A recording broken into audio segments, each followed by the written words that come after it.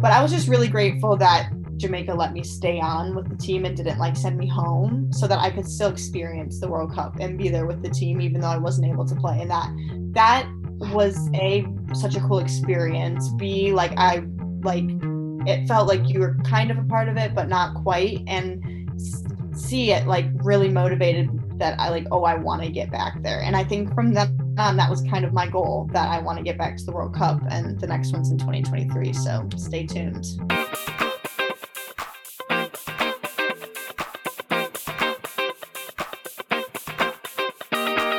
Another season in the books. The podcast featuring current and former professional athletes. They come from all over the world, and many spent their college years studying and playing in the United States. We talk athletics, academics, and, because life is so interesting, a little bit of everything else. My favorites, food and cultural differences. I'm your host, Leslie Knight, 14-year vet in Europe's professional basketball leagues. I played 1 year in Switzerland, and I'm currently on my 13th year in Spain with the club Movistar Estudiantes in Spain's top women's league, La Liga Femenina Endesa. All right, it's about that time, so let's get to it.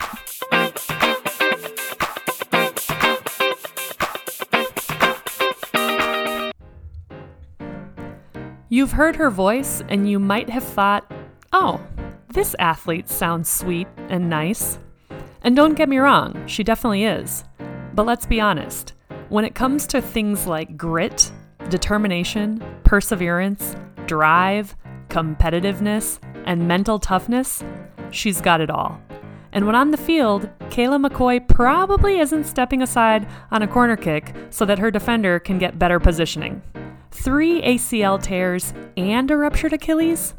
Kayla's mental game goes beyond anything I can even imagine. And you heard it from the source. She's got her eyes set on 2023 and the World Cup. Bravo, sister. I got nothing but mad respect.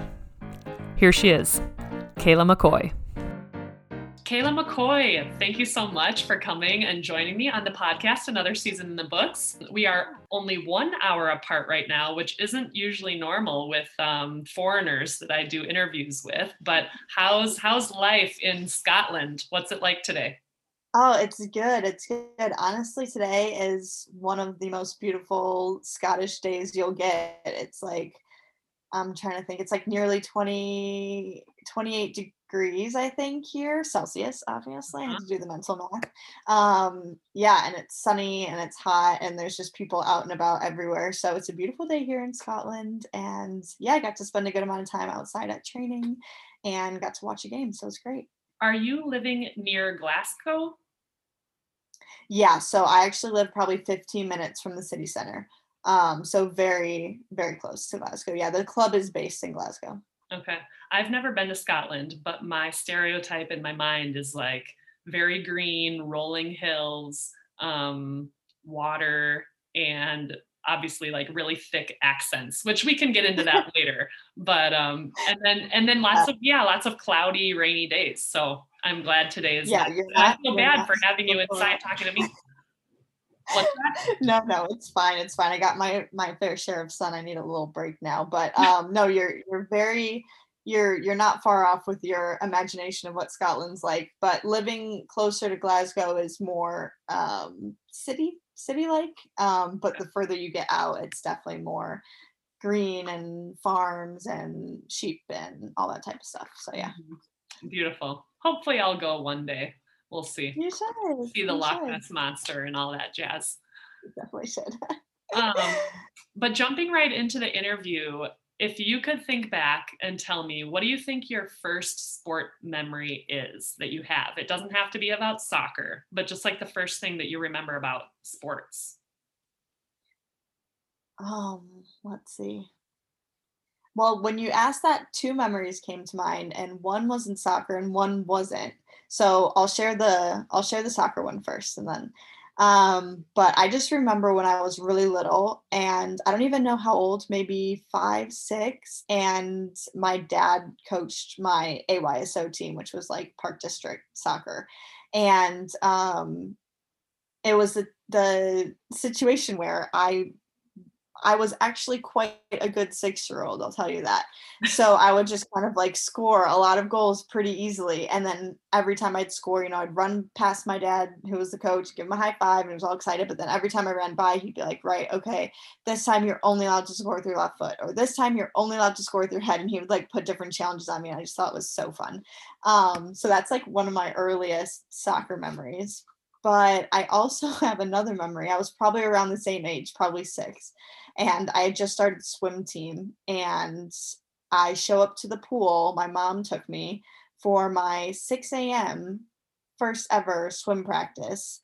And I was cold, and it was cold outside, and it was kind of rainy, and I was wearing this swimsuit and my little bathing cap, and I did not want to get in the water, and I cried when I got in, and it was just not fun and miserable. But I ended up swimming for like 6 or 7 years after that. So I guess I survived.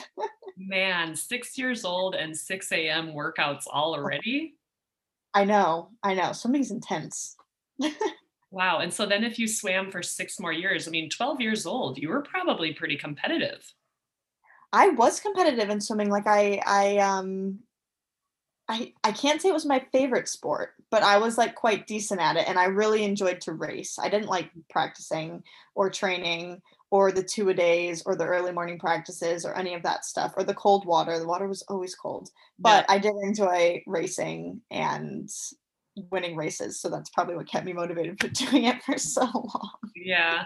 Well, and Yeah. I do know your family a little bit, so I know the answer to this question. But for the listeners, would you say you grew up in a sports-oriented family? Oh yes. Oh yes. Like both my parents were athletes in college. My mom ran track and cross country, and my dad played American football. So all of my siblings played sports at some time in their life, and it kind of runs in our genes. And we all started really young, and some of us carried it on for longer than others. But I think as of now, me and my youngest brother are the only two that are still playing sports. Okay. And your youngest brother what's he doing? Was he doing volleyball? Yeah, well, he's just very athletic. And so he was doing just about every sport. He was playing volleyball, soccer, basketball. I think he was doing all of them. Okay. Yeah. So Good for he's gonna be a senior. Yeah. Well, I'm impressive that your dad had the know-how to tell you when you were just 6 years old, okay, now you can only score with your left foot, or now you can only score with your head, because that's a sign of like somebody who knows sports. I don't know if my parents would have, caught on to like saying something like that or making a little bit more difficult, but that definitely shows Yeah. that he had some knowledge. He had some know-how, he had some background experience for sure. Yes. So then, when would you say that you started taking soccer more seriously, or when did you think like, "Hey, this is something that I really want to do"? Yeah, so I think it was kind of maybe 8th grade year that I kind of started getting. I was playing only basketball and soccer at this point. I wasn't swimming anymore. But I started getting kind of recruiting letters from colleges just showing general interest, saying like, just very generic letters. Hey, would you be interested in visiting our school? Stuff like that. And I think when I started getting letters from colleges, I started to kind of think like, oh, like there's maybe like a future for me in this. I don't think I ever really thought like about playing in college or thought like above and beyond where I was in the moment. Um, Obviously Brittany, my oldest sister, playing basketball in college, like and seeing that, I kind of always wanted to be like her and to pursue that. And so I think in the back of my head, I always just kind of expected myself to continue playing further. But it wasn't until I started receiving those letters that it became like more real for me. I ended up getting injured the summer after my freshman year of high school. I did my ACL, and when I came back from that, I ultimately decided that I was just going to stick with soccer. I missed playing soccer the most. I realized I loved it the most out of everything that I was doing, and so I decided just to focus purely on that. And yeah, from there, I just kind of kept pursuing that and put my head up towards it, and kind of with college as my ultimate goal. Which yeah. Mhm. Remind me, how many years difference are there between you and Brittany? Like about 7 or There's 9 years 9? difference. Okay. Yeah. So Yeah. when she Mhm. was going through the recruiting process, I mean, you were very young, so you probably really didn't even realize what was going on. No, I didn't really know what was going on, although I do have this very distinct memory of we had bunk beds at the time, Mm. and it was like a wooden bunk on the bottom, and I was the top bunk and she was the bottom bunk, and I don't even know what school she was debating between, but I just distinctly remember that she had like a pros and cons list written on the bottom of the bunk bed in pencil of like between schools and like topics such as like I mean, obviously important things like, oh, academics and athletics and those types of things, but it was also like mascot and like Nike or Adidas or like team colors. And it's just really funny that I have that memory of her. But that's like all I remember from her recruiting process, to be honest. And you know that she's going to listen to this. So I shout hope out she to does. Brittany. Yeah, Oh, that's I funny. love it. I love it. Yeah, Well, she ended up going to the University of Minnesota Golden Gophers. Not a bad she did. choice. She Um, did. She chose for the mascot, I'm sure. yeah, cute little cheeks, that little gopher. Um, so then, how did you? So your recruiting process started when you were in about an eighth grade. How did you balance the recruiting process, playing, and academics? Because obviously academics are very important to you. As far as junior and senior year went, like how did you balance all of that? Because I know for a lot of young athletes, lots of times they end up dropping out because out of their sport, just because it's so demanding to keep up your grades and practice as many hours as you do. So, what was that situation like for you? What did you find it difficult? Did you have to sacrifice a lot of things?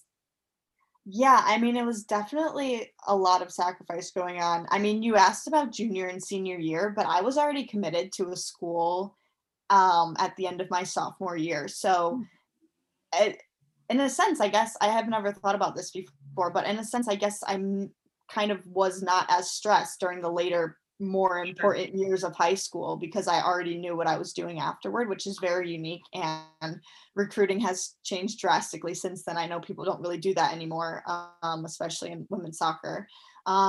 So I think that helped for me that I made the decision really early. I don't think I would have chosen to make the decision that early, going back if I could have had more time to think about or more time to decide what I wanted. Although I don't think I would have chosen any differently. I was very happy with my choice. But just you make that decision as a 15-year-old of where you want to spend like your years 18 through 22 or whatever is really big decision.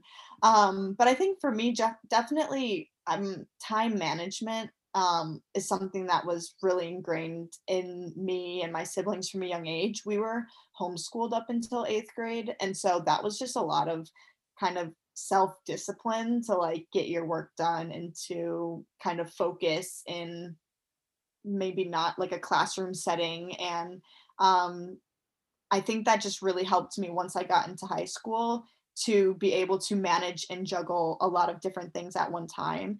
And there's definitely a lot of sacrifice. Like I still obviously had like social a social life and I had friends and I would spend time with them, but ultimately like I was going from school to training to home to homework with dinner and then to bed, and like that was just my life for the most part. And there was even times during the year where I would go into school early and train beforehand and then school and then train, and it's just a lot, and my life just kind of revolved around my sport and school. But ultimately I loved to play, and my good friends were on my team, and so for me it was just an absolute joy to be able to do that, and I loved every second of it, and it never really felt like a sacrifice. Like I definitely missed things for soccer, and I would be like, oh, can't go to this birthday party, or can't go to my friend's dance recital or something because of soccer, but it never really felt like this huge sacrifice for me because I just loved it so much.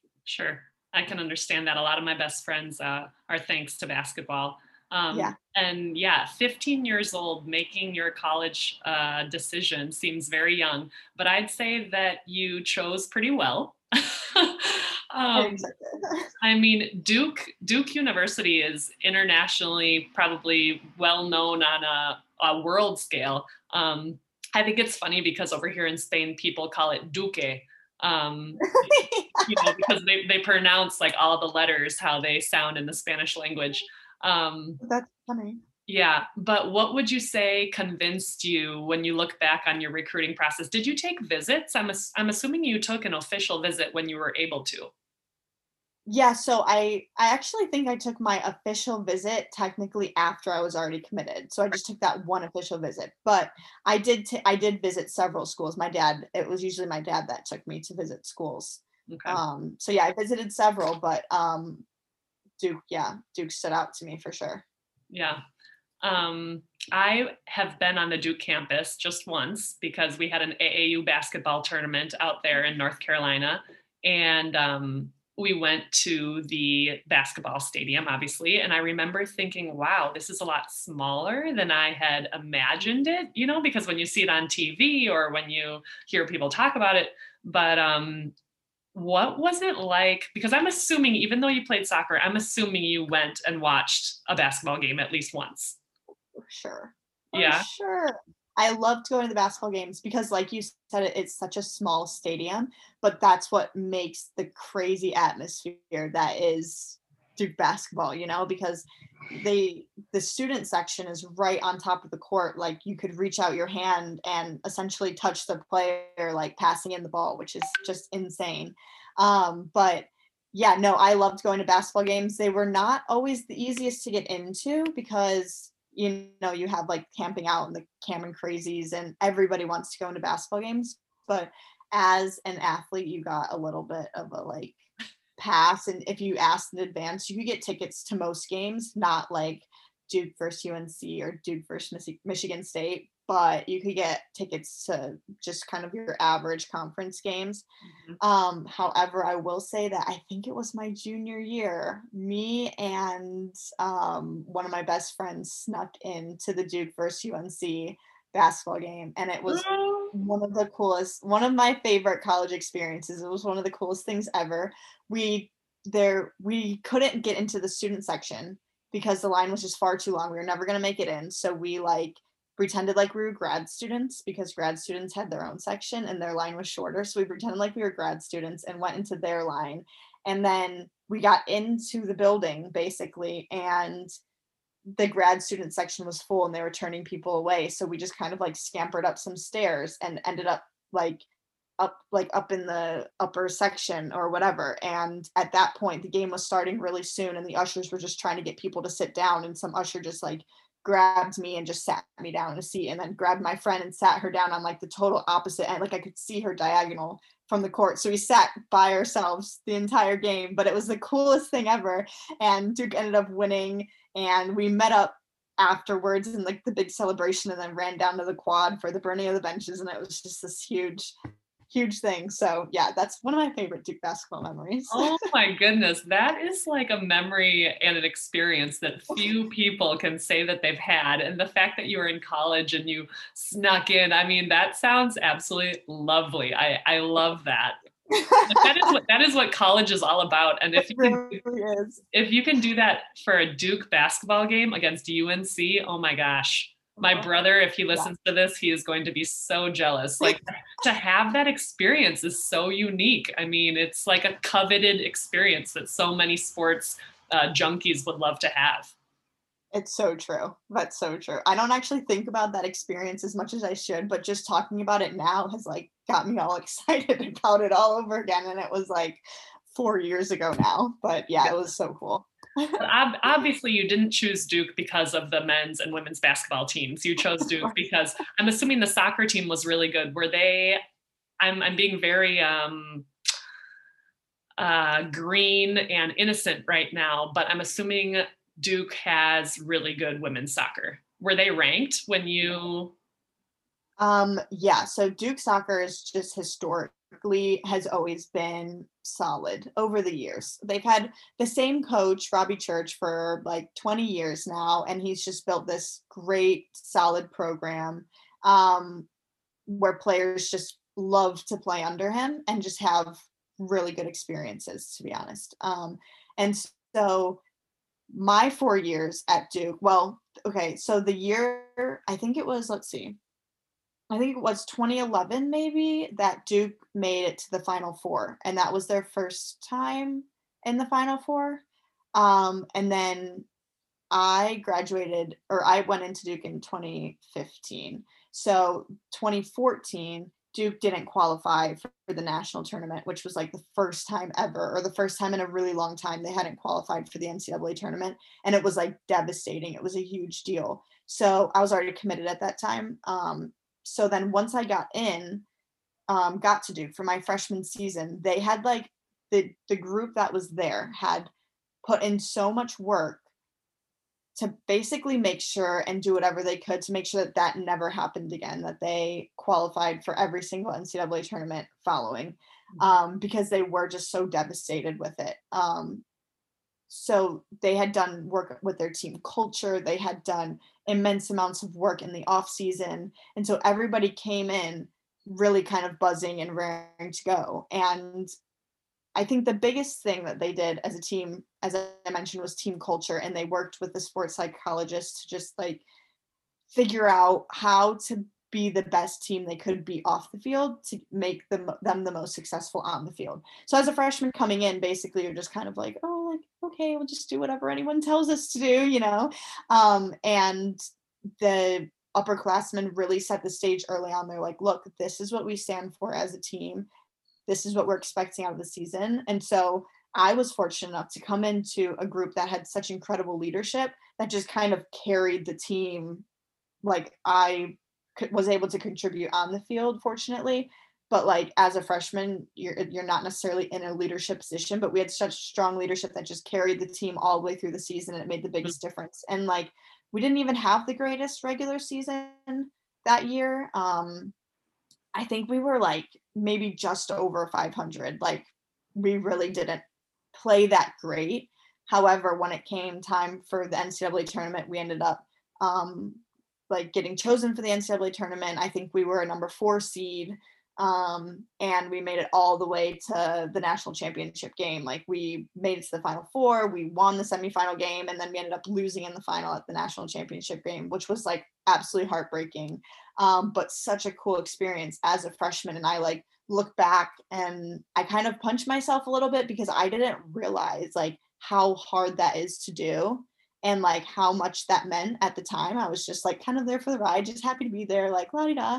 But Right. like looking back, I'm like, wow, that was actually really amazing that we were able to do that. Like we beat, what was it, 2 number 1 seeds in the process of playing in the national championship game, where we ended up losing to another number 1 seed. So like we were playing like all the best teams in the country leading up to it, and just I think our camaraderie and stuff off the field really, really gave us so much success on the field. So yeah, so that was my freshman year. We made it to the national championship game. Who did you play in that national championship game, just out of curiosity? We played Penn State. Okay. Yeah, yeah. So yeah, they ended up beating us 1-0. I can like still remember the goal they scored. And I can also still remember the fact that we beat Florida State, who was the reigning national champions at that time, in the semifinal game. But we worked so hard in that game, and it was on a Friday, and then the final was on a Sunday, and everybody was so tired. Everybody was so tired for the championship game. And it was just it was one of those things where it was just going to be a grind, and the whole game was a grind, and we didn't come out on top, which was disappointing. When did they score their first goal? Was it like early in the game, late in the game?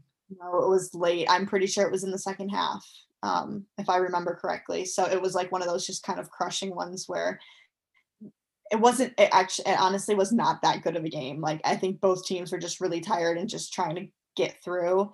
And it was like on a Sunday afternoon, and it was hot and all that type of stuff. So yeah, I just remember that being like so devastating. And your position, were you a forward? Yeah. I was a forward. And like I didn't start when I first got into college. I would come off the bench and play like 15-20 minutes here and there, but then the girl that played my position ended up getting injured, a kind of serious injury, and so that was my opportunity to start. And then I maintained that starting position all throughout the rest of the season, which was pretty cool as a freshman, because it doesn't happen super often. Very cool. You followed in your sister's footsteps, I would say. Oh, well, a little bit. I can play every single game like her. Yeah. Tell me a little bit about the adaptation process as far as like college sports on the field, off the field, and then in the classroom and out of the classroom. Did you feel like that was a big transition for you, or did you feel like, you were prepared? Yeah, I think I would actually say I was pretty well prepared. I think academically, my high school, not every class, but certain classes tried to kind of do class as if it was a college class, like there was a syllabus. And in high school, I was like, what even is a syllabus and why do I need one? But obviously in college, like every class has a syllabus. And so, like, just kind of having that experience in high school of like a kind of college like class structure. I was also in a lot of AP classes, which were super challenging, which I think kind of prepared me for the challenges of college academics. But I mean, ultimately, Duke is just like pretty hard academically, and I was a cultural anthropology major, which it's more of like a social science, but I was also pre-med, which is where I was taking like the chemistries and the physics and the hard sciences. Hmm. So those classes were just really, really hard, and like college was the first time that I like failed exams and stuff in my life, and I was like, what is happening? Yeah. Because obviously academics are very important to me. So when I was failing, I was like, oh my gosh.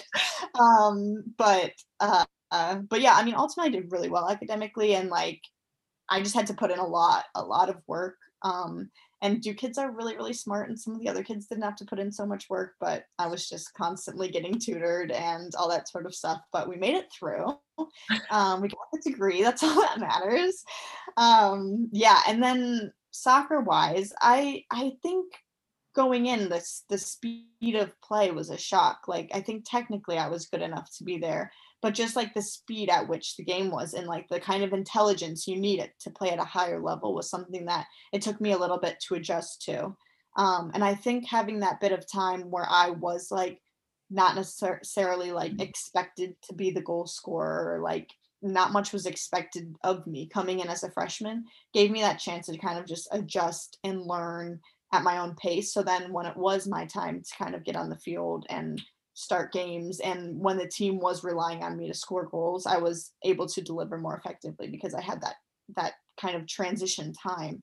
But it's tough because you go from being like the best player on your club team in high school to being like sitting left bench in college, and you're like, you've never experienced this before, like sitting on the bench not getting minutes. So Mhm. that's definitely an adjustment. And I just remember some of the older players especially taking me aside and being like, look, you'll get your chance, like you're training really well, you're very young, like be patient with yourself, just keep working hard.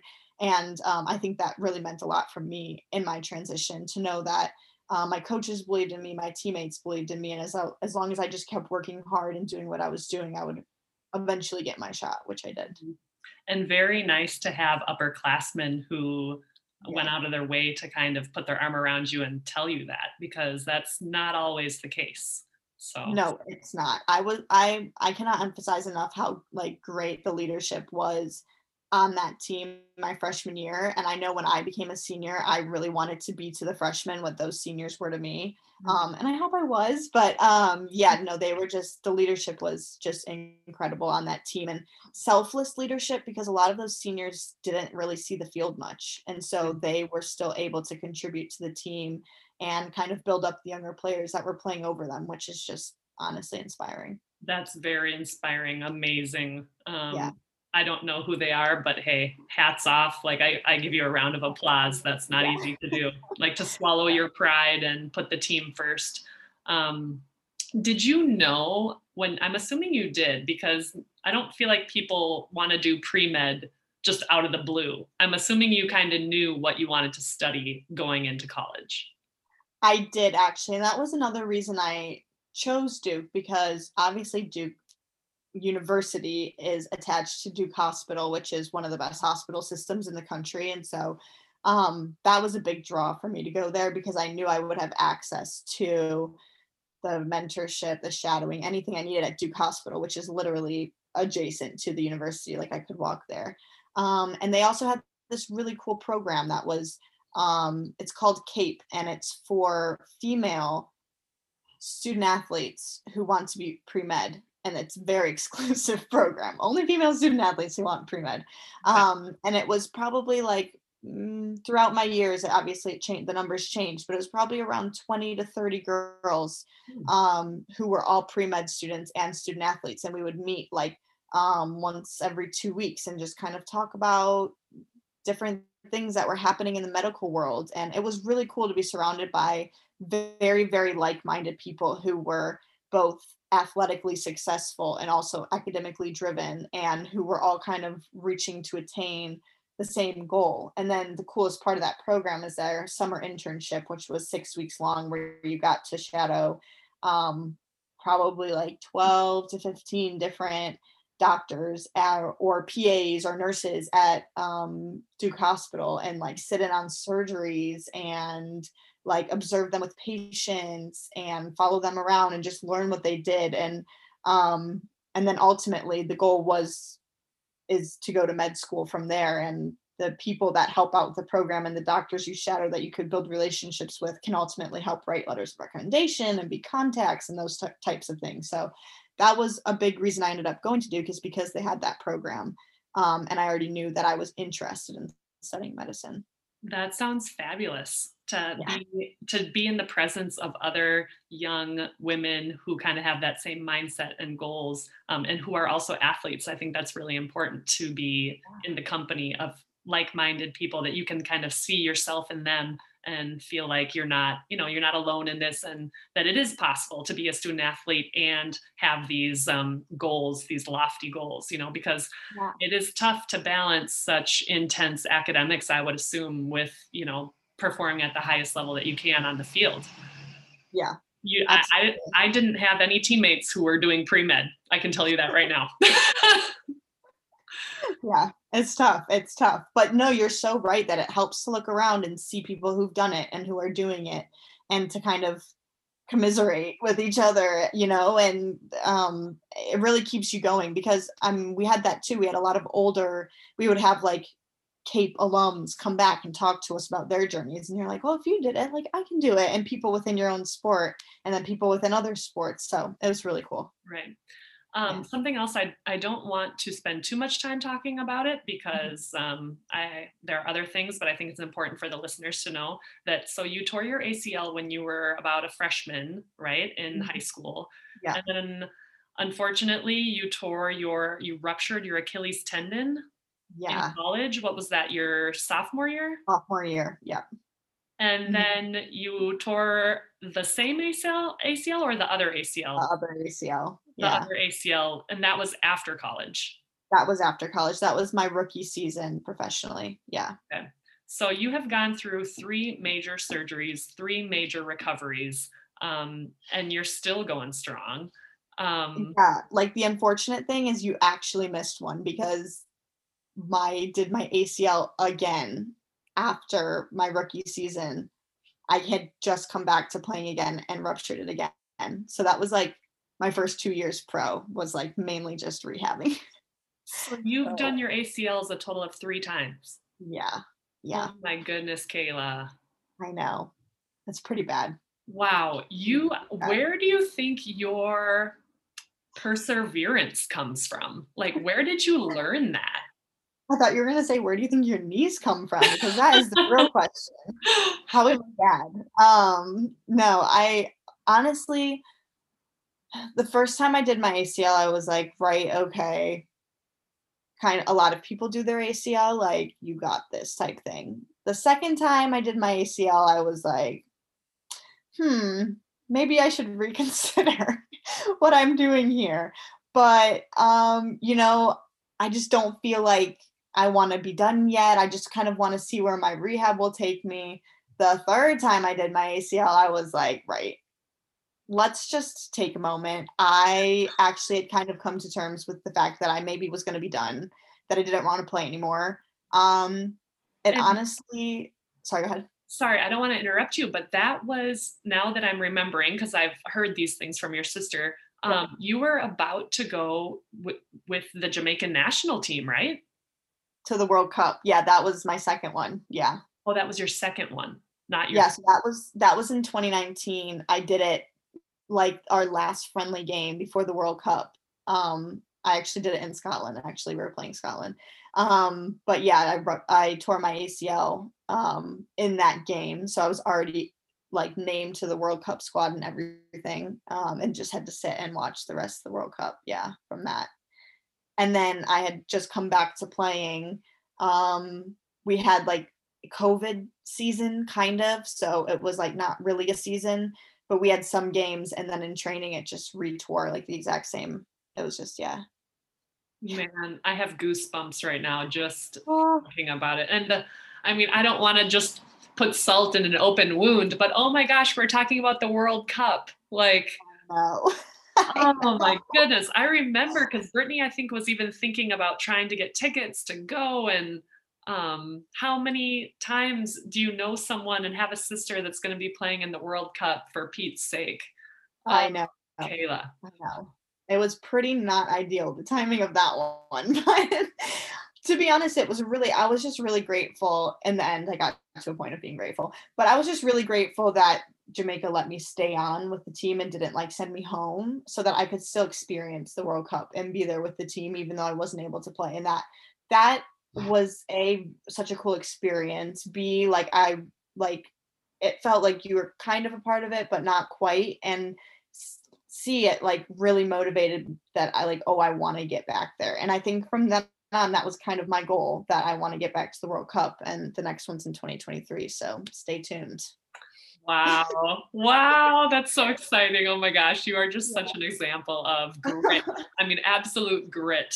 Oh, Um, so, okay, going back one quick sec to college, your senior year, what is the draft process like for for college soccer? Because I know a little bit about what it's like for basketball, but to be honest, I don't think I've ever really seen anything on TV or in the news talking about college women's draft day. yeah, it works just about the same as like a basketball draft would. In that, you basically put your name in if you want to like be in the pool of players that are available to be selected in the draft. And then the 2019 draft, which is when I was drafted, was happened to be in Chicago. So I was Hmm. like, oh great, I can go because I'm already here. I will say it was one of the least pleasant days, because you're sitting there, and maybe if you're like a top one or two or three draft pick, in advance that you're going to get picked and you probably know by whom. But for everyone else, you're just sitting there. It's like recess, and you're just like waiting for your name to get called, but a lot more pressure than recess. And like, you're just sitting there with your family and friends, like, and the number 7 pick is, and like, you're like, it's going to be me. No, it's not me. So it was like one of those days of just like kind of just stress. And I think I went in with this expectation that I should get drafted. And so then you're just sitting there waiting. And yeah, my family was there and Brittany was there as well. And I did end up getting drafted in the second round, which was very exciting. There was 9 teams at the time. Yeah, 9 teams at the time and 4 rounds. So only, what is that, 36 players get picked. Yeah, Um, yeah. So, I mean, once you get picked, obviously it's like best day ever.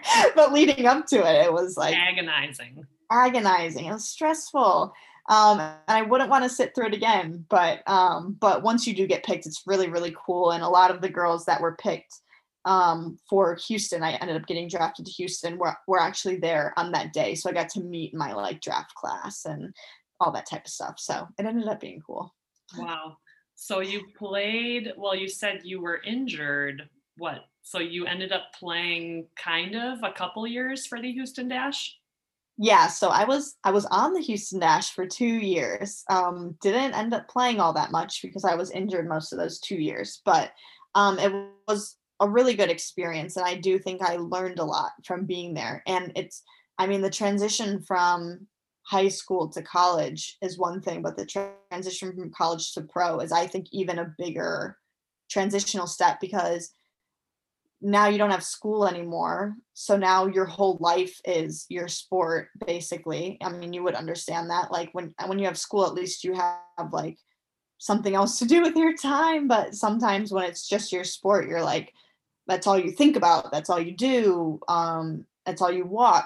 So it's a lot going from college to pro, and you're in a pro environment where I don't know. I feel like team culture and being friends with each other and that type of chemistry is a lot more important in college than it is professionally. Professionally, it's business, and this is people's livelihoods, and they need to perform, and there's a lot more stress on individual performance. And so that change was like huge for me as well, going into like almost a workplace setting where like it's not so much you're my friends and my teammates, but you're like my coworkers, and we're trying to achieve this goal because our careers depend on it more so than just like, oh, I would want to win this game or I would love to win a trophy type thing. So yeah, that was definitely that was probably the bigger transition for me.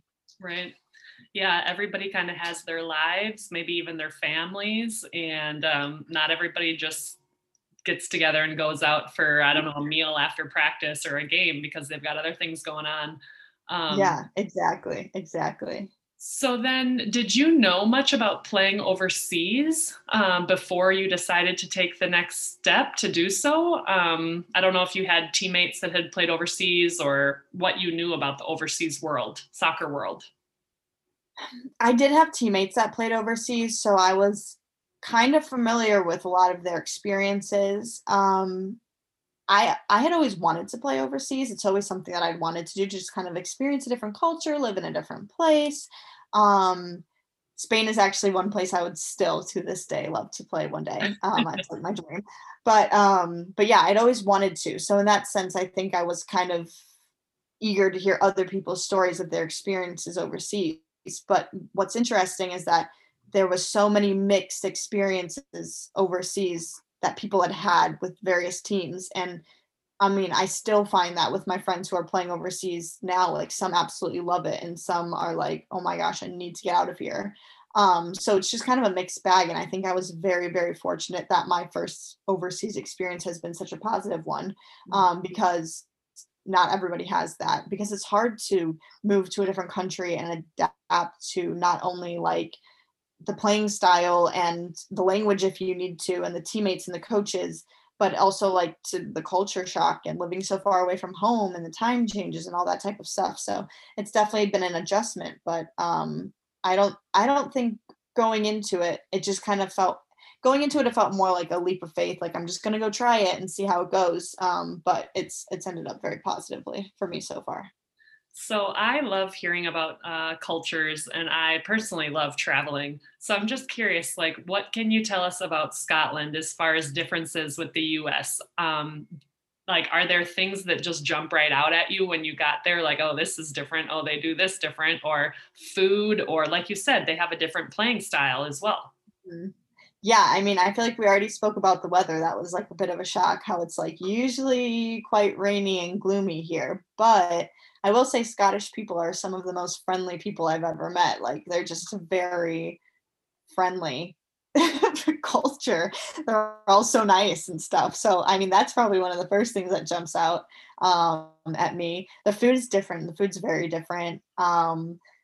What's funny is this is probably just like an America versus Europe thing in general, but like how like small and like simple the grocery stores are. Like you go into a grocery store in America and you're like, what chips do I want? There's about 27 different options. Whereas like here in Scotland, it's like you have three options and just pick the one you like. And I personally find that very freeing, and it saves me a lot of unnecessary thought of like going through how many different options I want.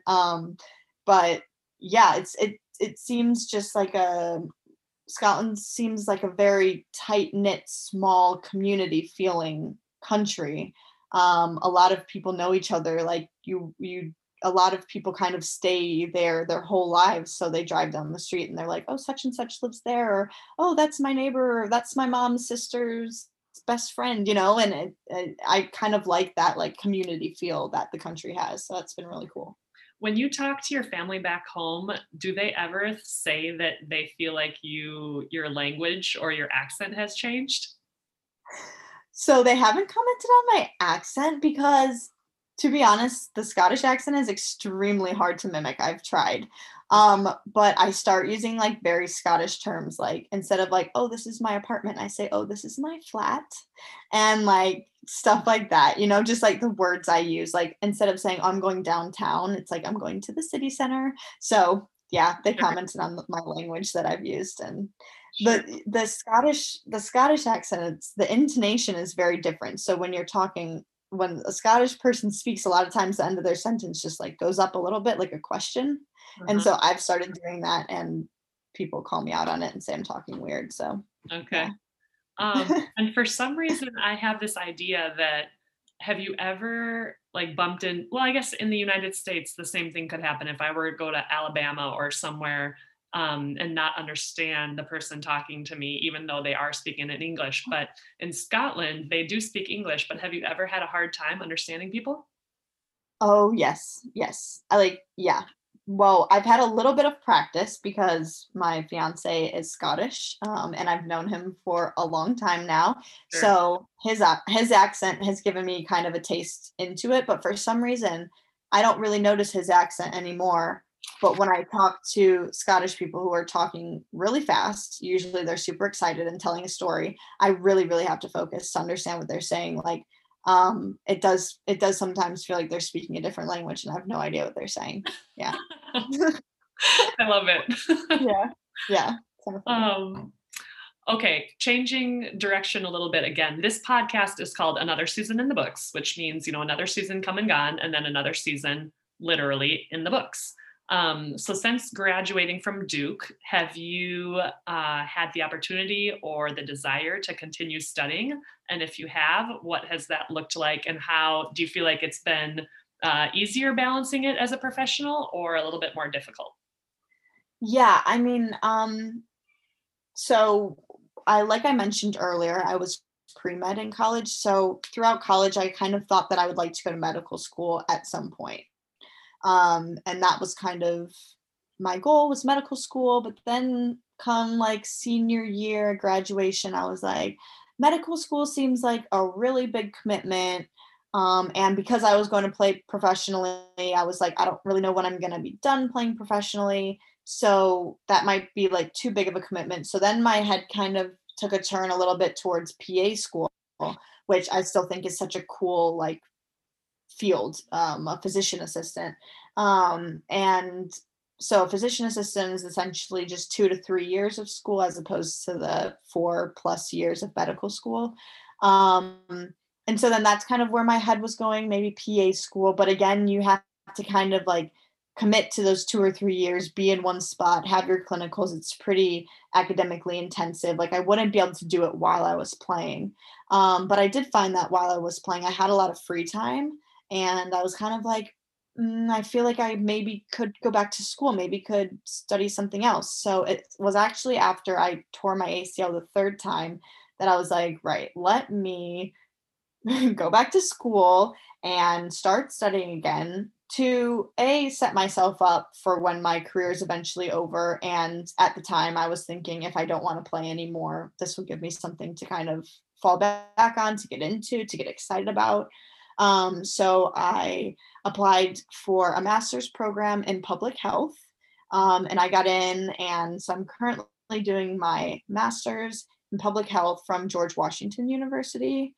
And it's been really good. There's times where it's super busy, just like any other school. I'm technically a part-time student because you can't really do full-time and have another full-time job. So I'm part-time, and then obviously I'm still playing. Um, and I found it I found it academically probably pretty similar to Duke, as far as how academically challenging it is. However, the most challenging part is the scheduling part. A, because I'm a 5-hour time difference from George Washington University, so scheduling online classes is a little bit challenging. But also because my team, they're not in their heads, like nobody has any other things that they need to do, and so the scheduling of training and they'll randomly like change the schedule for the week and suddenly it conflicts with the class and I'm like, whoa, that's not like what we agreed on. But so that actually happened for my class tomorrow, like now training. I don't know if I'll be able to come home from training or I'll have to do my class at the training center, which has happened to me a couple times. I just have to find a quiet corner after training and just sit there for an extra hour or two to do my class. So that is probably the most challenging part, is like the scheduling and the finding time. Like I have plenty of time to get my work done. It's more of just like the scheduling classes that has been a challenge. But the professors I've had have been pretty flexible in terms of if I need to miss a class for a game or something, usually they're pretty good about it. So yeah, it's been good. Interesting. And you said Yeah. public health. So then obviously I'm thinking about like COVID-19 and just what was the situation like in Scotland? I mean, it's still going on, of course. But yeah, was it a big deal there? Did you guys have a lot of cases? Yeah, there was quite a few cases. Well, Scotland's a pretty small country. I think it's like 5 million, maybe 3 to 5 million. So like it's not a huge country, but I think relatively speaking, they did have quite a lot of cases. But I would say Scotland is one of the probably strictest countries in the world. Well, I wouldn't say in the world because places like Australia and yeah, some like Southeast Asian, those areas have been like super, super strict with COVID and who can come in and out of the country. But Scotland has been one of the strictest countries in Europe in terms of lockdown, how slowly they've been to open, how strict they've been with masks and that type of thing, how quickly they've distributed vaccines. So, yes, COVID is pretty bad. It's actually really bad again right now. So, I think it's like close to like early days numbers back up with cases. Um, but yeah, it's good that as a country they care enough to like kind of make rules and stuff in order to keep their population safe.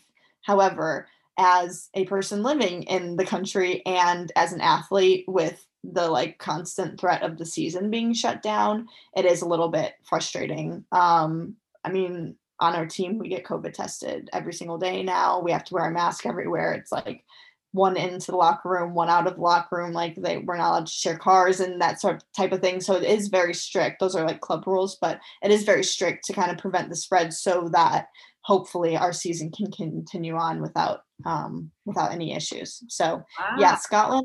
Scotland's stricter than America. I'll say that.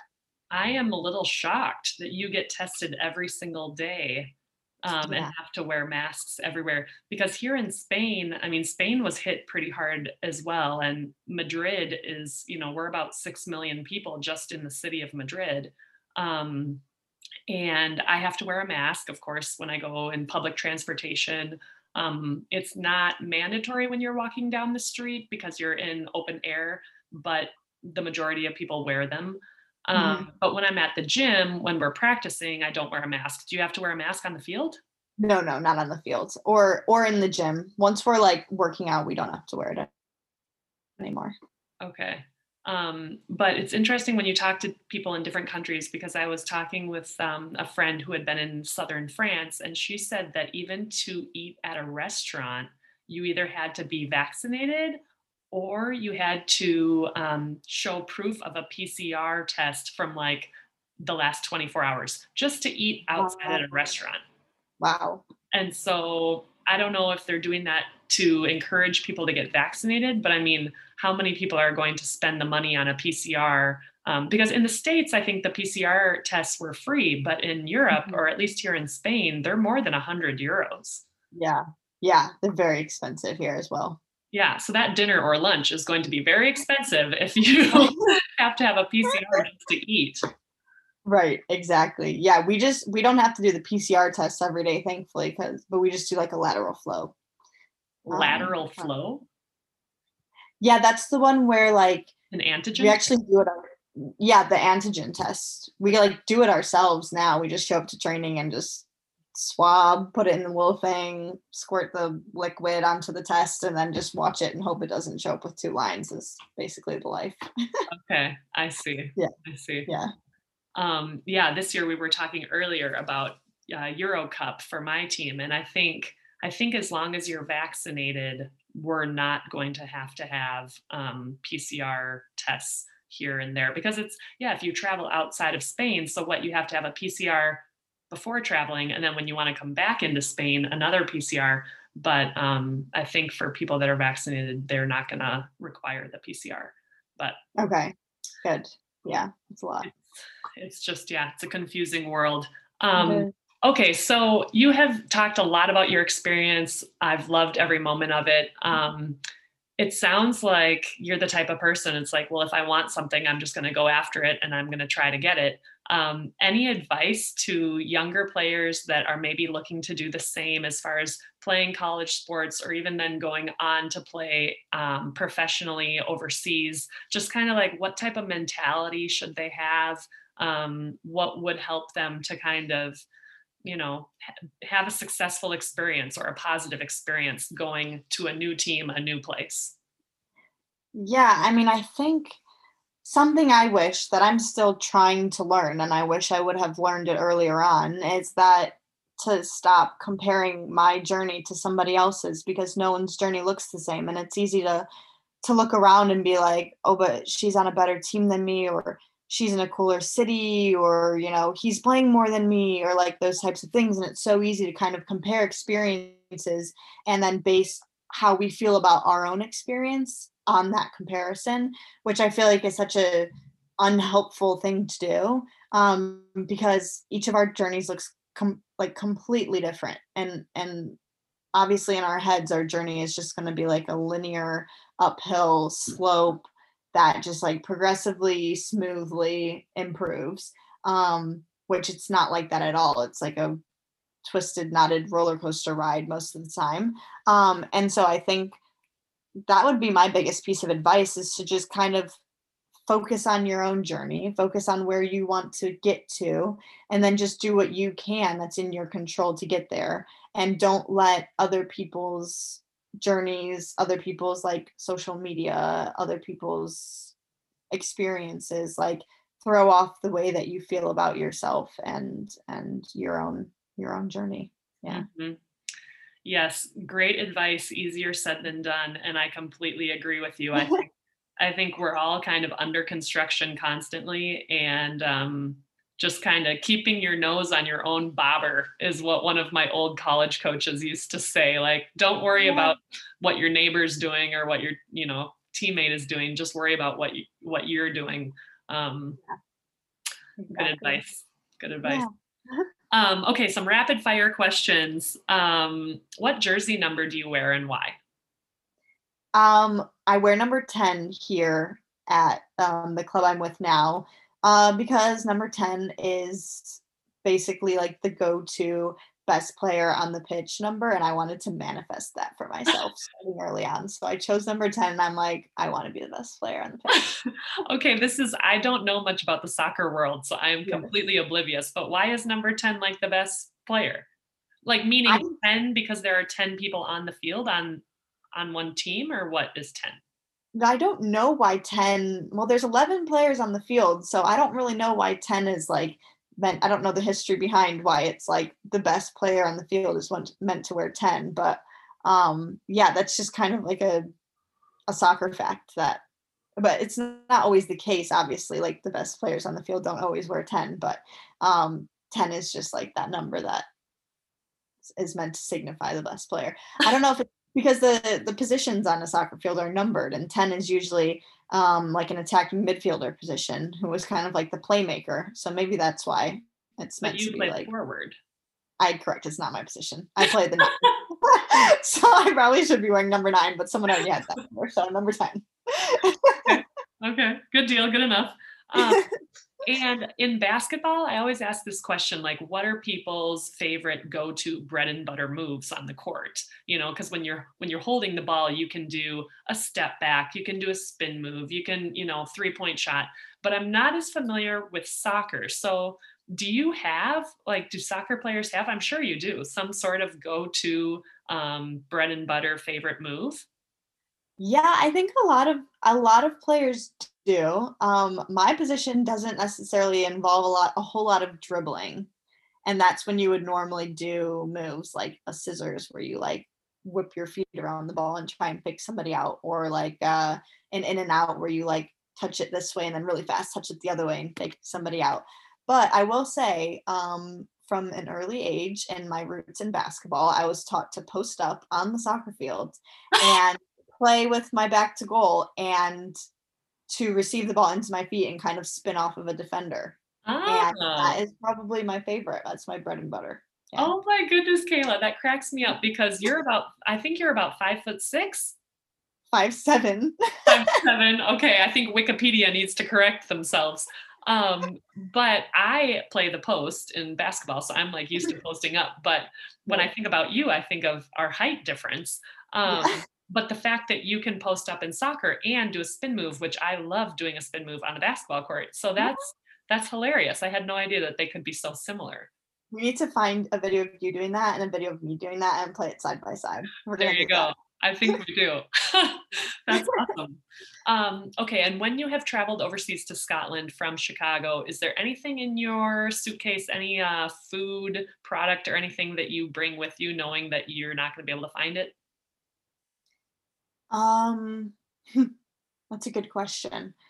Let's see. Well, there's a certain type of trail mix that my mom always buys me from Trader Joe's that's like my favorite, and it's cranberries and like pumpkin seeds and walnuts. It's so good. And that's usually if I'm with my mom before I leave, she usually gets me a bag of that because it's like my favorite snack, and they obviously don't have Trader Joe's in Scotland. So, Right. yeah. Like we said before, maybe the variety over there isn't as, you know, there's not a plethora of choices, which I do completely agree with you. I agree with the chips. I also see it with beverages like Coca-Cola or Mountain Dew. I don't drink pop, but over here it's usually either Coke or maybe Sprite, Fanta, like an orange Fanta, Yeah, but they yeah. do not have root beer. They don't have Mountain Dew.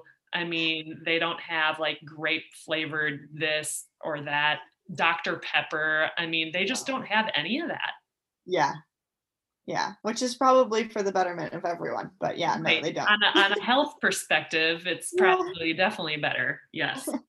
Um, and lastly, I'm just curious, like, is there any fun Scottish word that you enjoy saying or that, I don't know, on the field that your teammates yell to each other that you just think is funny or anything like that?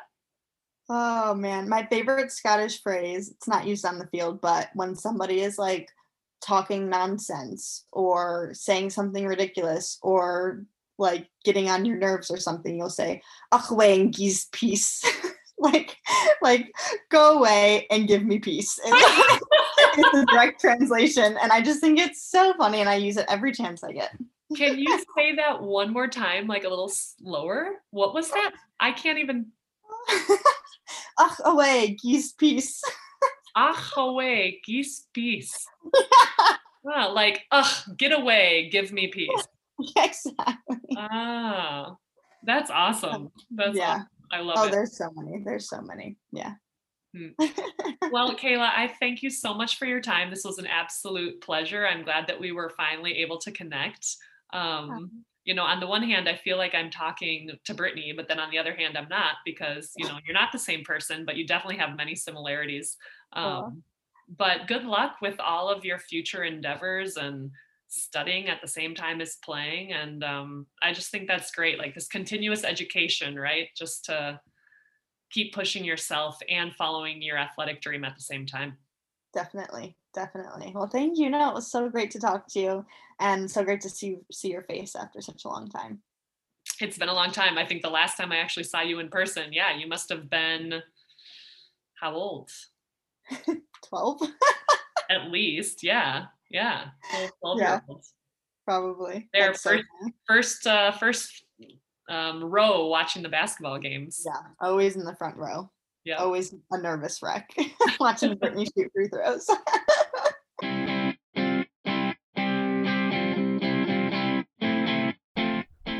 And that wraps it up for our conversation with professional soccer player Kayla McCoy. I don't know about all of you, but when I think I'm having a down day, I'm going to use Kayla's story as an example to snap myself out of what's probably a self-inflicted pity party. Because, let's be honest, there's always something we can complain about. But more than likely, there are several things we can be thankful for. So why not spend our precious energy focusing on the positives? Easier said than done, I know, but for our own mental, physical, and emotional wellness, well, we might as well give it a try. All right, everyone, thank you for listening. I hope you enjoyed this week's interview. And if you'd be so kind, head on over to Apple Podcasts and rate and review the show. Your support means so much and helps get the word out to future listeners. Enjoy the rest of the day, be thankful, and hopefully we'll see you back here sooner than later. Hasta luego!